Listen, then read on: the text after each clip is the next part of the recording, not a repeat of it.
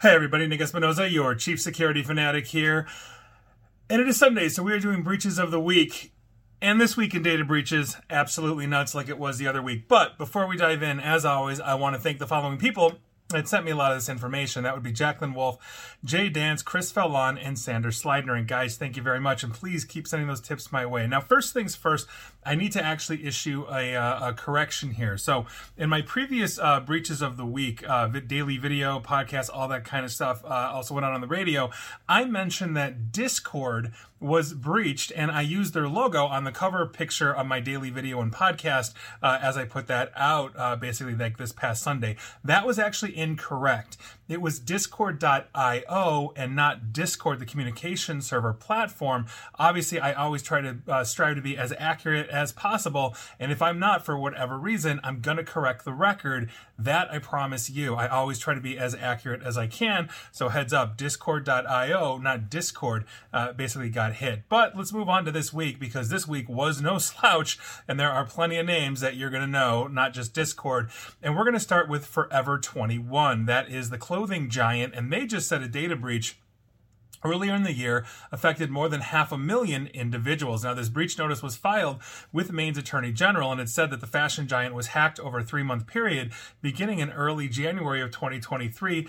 Basically, the attackers obtained files from their systems. Now, according to the notice, Forever 21 notified 539,207 people that their breach data included names, dates of birth, bank account numbers, and social security numbers, as well as information regarding employees' Forever 21 health plan, including enrollment and premiums paid. Forever 21 is a large global corporation, and those 539,000 plus employees are people that were hit, apparently were employees, from what I understand. Moving on, let's talk about Mom's Meals. Now, this is a meal delivery service for people with chronic health conditions. I've never heard of them. They confirmed a data breach affected more than 1.2 million individuals, a lot bigger, and I still have no idea who they are. Now, in a data breach filed with Maine's Attorney General, Mom's Meal parent company Pure Foods confirmed that the meal delivery service experienced a cyber attack between January 26th through February 22nd of this year. The company said that the incident resulted in the, quote, encryption of certain files, end quote, and that tools commonly used to steal data were found on their network, which obviously suggests ransomware may have been the culprit. So heads up to you if you use Mom's Meals in any which way, shape, or form. Moving on. We're going to give you a Move It update because, quite frankly, every single week, more companies are declaring. This week is no different. And so Move It breaches this week are Eversource Energy, Pension Benefit Information LLC, Allegiant Holdings, Chevron Federal Credit Union, as in Chevron, the massive gas company's federal credit union, Sovos Compliance, and Sovos Compliance, by virtue of them getting hit, PennyMac Loan Services had to declare as well. So those are your Move It breaches for the week. It continues to just keep on going, and I don't think it's going to stop anytime soon. Moving on, let's talk about Blue Cross and Blue Shield of Illinois, because on August 14th of this year, basically BCBS filed a notice with the Attorney General of Maine describing a third-party data breach that occurred at the HCSC Insurance Services Company. Now, in this notice, Blue Cross Blue Shield of Illinois explains that basically the incident resulted in an unauthorized party being able to access consumer-sensitive information, which includes names, addresses, email addresses, phone numbers, dates of birth, social security, claim numbers, bank account numbers, medical service information, and more. Upon completing its investigation, Blue Cross Blue Shield of Illinois began sending out data breach notification letters to all those that were infected. So heads up to you if you use BCBS of Illinois for all your healthcare needs. Moving on. Let's talk about Paramount. Yes, the American entertainment giant Paramount Global said in a breach notification, basically, and that was also a letter that was signed by Nickelodeon Animation Studios Executive Vice President Brian Keane. They sent that to affected individuals, then basically said the attackers had access to their systems between May and June of 2023. Now, this is actually an update where Nickelodeon said, oh, well, this is just old information. This is from like a month or two ago. This is old information. It's no big deal, et cetera, et cetera. That got clarified this week. Quote, Based on our investigation, the personal information may have included your name, date of birth, social security number, or other government-issued identification number, such as driver's license numbers or passport numbers, and information related to your relationship with Paramount, end quote. So heads up to you if you work for Paramount or its subsidiary Nickelodeon. It looks like this is worse than they initially reported, which honestly happens quite a bit, and I think it's purely for optics and marketing. Moving on. We're going to go to our mini segment that basically is, if you just actually spent money on cybersecurity, you wouldn't be getting sued. And first up is Hospitality Staffing Solutions, because a cyber attack basically against them allowed criminals to access the data of at least 104,660 employees and former employees, according to a lawsuit filed against the staffing firm and an online filing. The data allegedly includes names, address, social security numbers, driver's license numbers, and financial information as well. The lawsuit claims the company did not maintain adequate security to protect its systems. It was filed on August 18th by plaintiff Joshua Cariola and seeks class action status. So heads up to you, if you're a current or former employee of Hospitality Staffing Solutions, you may be entitled to compensation. Moving on, let's talk about Advance America.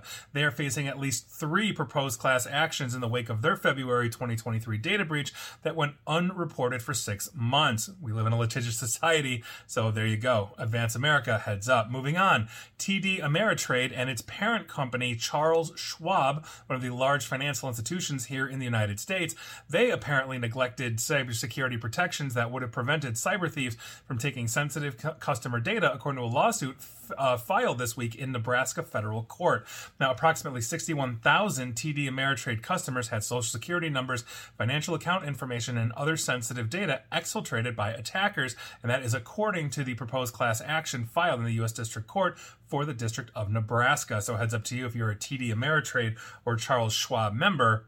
Once again, you might just get paid. Moving on, let's talk about the University of Minnesota, or Minnesota, as they say over there. That's a horrible accent. I do apologize to my Minnesotan friends and viewers and listeners. Now, a lawsuit filed in federal court alleges that the University of Minnesota failed to, quote, establish appropriate security safeguards, end quote, for sensitive personal data in university records. Now, the U began investigating this potential massive data breach in late July after a tech journal known as the Cyber Express reported claims that an attacker had potentially gained access to more than 7 million social security numbers. A lawsuit filed this past Friday in the U.S. District of Minnesota on behalf of a former student and a former employee of the university seeks class action status. If the court approves, others could join the suit. That's what a class action's all about. Now, the lawsuit claims the university violated the Minnesota Government Data Practices Act, which prohibits releasing personally identifiable information without consent. That's literally what happens in a data breach, so that's an interesting one.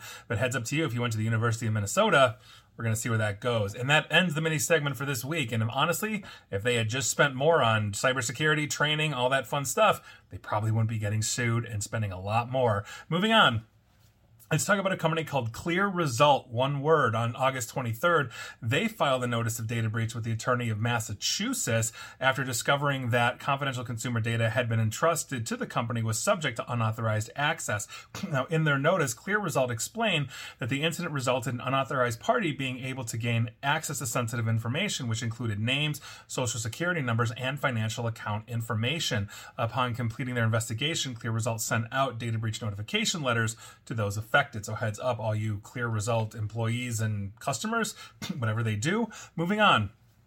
Let's talk about Cognizant/TMG. On September 1st, they filed a notice of data breach with Texas after discovering that an unauthorized party accessed sensitive consumer data on within their infrastructure. Now, during this notice, Cognizant/TMG explains that the incident resulted in an unauthorized party being able to gain access to information like names, addresses, emails, phone numbers, dates of birth, social security numbers, claim numbers, bank account numbers, medical service information, and more. Upon completing their investigation, they sent out notification letters as well. Moving on, let's head on up to Canada and talk about Hamilton Health Sciences, or HHS. in Hamilton, Canada. They fired 8 employees who quote-unquote snooped through the personal health information of some 4,000 people over a 12-month span, and that's the biggest data breach that the Hamilton Hospital Network has ever seen. Now, HHS shared information of this breach on its website, apologizing to anybody affected and condemning the actions of 8 former staff members. This, for the record, is why you train. Now, while Canada doesn't have HIPAA compliance like we have here in the United States, they have their own medical record compliance standards for privacy. Obviously, those are violated, and so I'm pretty sure we'll be seeing Canadian lawsuits flying over this one as well. Moving on. Let's talk about Gaston College. On August 25th, they filed a notice with Maine after discovering an unauthorized party was able to gain access to their infrastructure. And in this notice, they mentioned that the attackers were able to look at names, social security numbers, and more upon completing their investigation. They've sent out notices as well. Moving on, let's talk about LogicMonitor. This is a cloud-based infrastructure monitoring platform. If you're a fellow nerd like me, you probably know who they are. Now, they just suffered a data breach with the finger of blame being pointed at the company itself. Now, speaking to TechCrunch, one of the victims, under basically a note of anonymity, noted that their organization was breached because the passwords assigned to them during their initial setup were weak, and they've never been changed. Quote, when you set up an account with LogicMonitor, they define a default password, and all user accounts for your organization/account are made with that password. They also don't require the changes, nor were they temporary passwords until this week. Now the setup password lasts 30 days and must be changed on first login. In other words, they set you up with a weak password. Everybody just used the password, didn't require you to change anything, and here we are. So obviously, as a provider, of infrastructure in that manner, that's never a good thing. Hopefully, they've learned their lessons. But heads up to you, LogicMonitor people, go change your passwords ASAP. Moving on. Let's talk about Trading Paints. Now, this apparently is a platform used to create and view customized liveries within iRacing. I'm assuming that's a game or a website. Over 270,000 usernames and passwords just got leaked, and it's since been acknowledged on the iRacing forums by senior DevOps engineer Nicholas Bailey. That's all I know right now, but heads up to you. If you use Trading Paints or iRacing, you might want to go change your password. Moving on, let's talk about the University of Michigan, and this is actually an interesting one because this is from their actual announcements page on their website from August 28th. Sunday afternoon, after careful evaluation of a significant security concern, we made the intentional decision to sever our ties with the internet. We took this action to provide our information technology teams the space required to address the issue in the safest possible manner. In other words, the University of Michigan, the massive University of Michigan, multi-campus University of Michigan, shut their whole shebang-a-bang worth of an internet down and basically put the entire university in the dark. And so for basically 2 days straight, until August 30th, their IT and cybersecurity teams were excising infections and able to bring them back online, and also bring back all campuses online, as they had multiple intermittent outages for like 48 to 72 hours. Obviously, that's a huge thing. Hopefully, they're back online. Good luck, Wolverines, with that one. Moving on, let's talk about Topgolf Callaway, just known as Callaway. They suffered a data breach at the start of August, which exposed the sensitive and personal account data of more than 1 million of their customers. In a letter sent to impacted individuals on August 29th, the company explained that an IT system incident that occurred on August 1st had affected the availability of its e-commerce services and exposed certain customer information to an unauthorized entity. The company says that it detected the incident early on and took immediate action to contain it. The compromised customer data for 1 million customers includes full name, shipping address, email address, phone numbers, order history, account passwords, and answers to security questions. So if you're a Callaway or Topgolf user and obviously buying, I'm assuming, golf stuff, go change your password, but also change the answers to your security questions as well. When I fill out these things for a bank or whatever it is, I make up the answers and then I record the answers in an encrypted manner. So if somebody asks me who my third grade teacher is and I have 10 sites asking me that, I have 10 different third grade teachers, none of which are my actual third grade teacher, because why give them that information? If I know what my fake third grade teacher is for, let's say, Callaway.com or whatever their website is, then that's totally fine. If it gets compromised, great. I can just switch it up and it doesn't compromise me anywhere else. So pro tip for all you people listening out there. Moving on. This is one that we're actually watching, and this is interesting because I'm not sure which way this is going to go, but we're talking about Toyota, yes, the massive car manufacturer, because all 28 vehicle assembly lines at Toyota's 14 auto plants across the entire country of Japan shut down this past Tuesday over a problem in its computer system that deals with incoming auto parts. Now, the automaker does not believe that this was caused by a cyber attack, but the cause is still under investigation, according to their spokeswoman, Sawako Takeda. Now, that said, it wouldn't be the first time that a company said, we don't think this is it, but we're not sure. And yeah, it's absolutely that. I don't know. Now, Toyota later said their production would restart on Wednesday. Toyota declined to say what models being produced might be affected. Are they Toyotas? Are they Lexus? You know, they've got a lot of different brands. But obviously, if you are shutting down absolutely everything, it could very well be a glitch. It could be a cyber attack. Toyota has, for the record, had some data leaks and breaches in the last year that I've reported on. So obviously that's a huge thing. So we'll see what happens. But right now, Toyota, I believe, is back online. And let's see if they declare a breach or not. Moving on. We're going to do another mini segment. I haven't done this one in a while, and that is Exploit of the Week. And the reason why we're doing this one is because the company that basically has a new exploit is actually a major cybersecurity outfit that provides things like cloud access security brokers, proxy servers, all this kind of stuff, and that is Zscaler. Zscaler, one of the major players in the cybersecurity industry, and apparently inappropriate file type control in Zscaler proxy version 3.6.1.25 and earlier versions allows an attacker to basically bypass restrictions to upload and download whatever they want. And obviously is a huge thing. If I break into your system, it's being protected by Zscaler, but I'm able to move around the Zscaler proxy and I can start downloading whatever I want. I could potentially download infections into a corporate network. So obviously that's a huge thing. If you're on Zscaler and you're using their proxy service for all your computers, make sure you're keeping it up to date. And so there you go. I'm not getting too nerdy because my audience obviously is a mix of nerds and just regular folk that want to learn about breaches.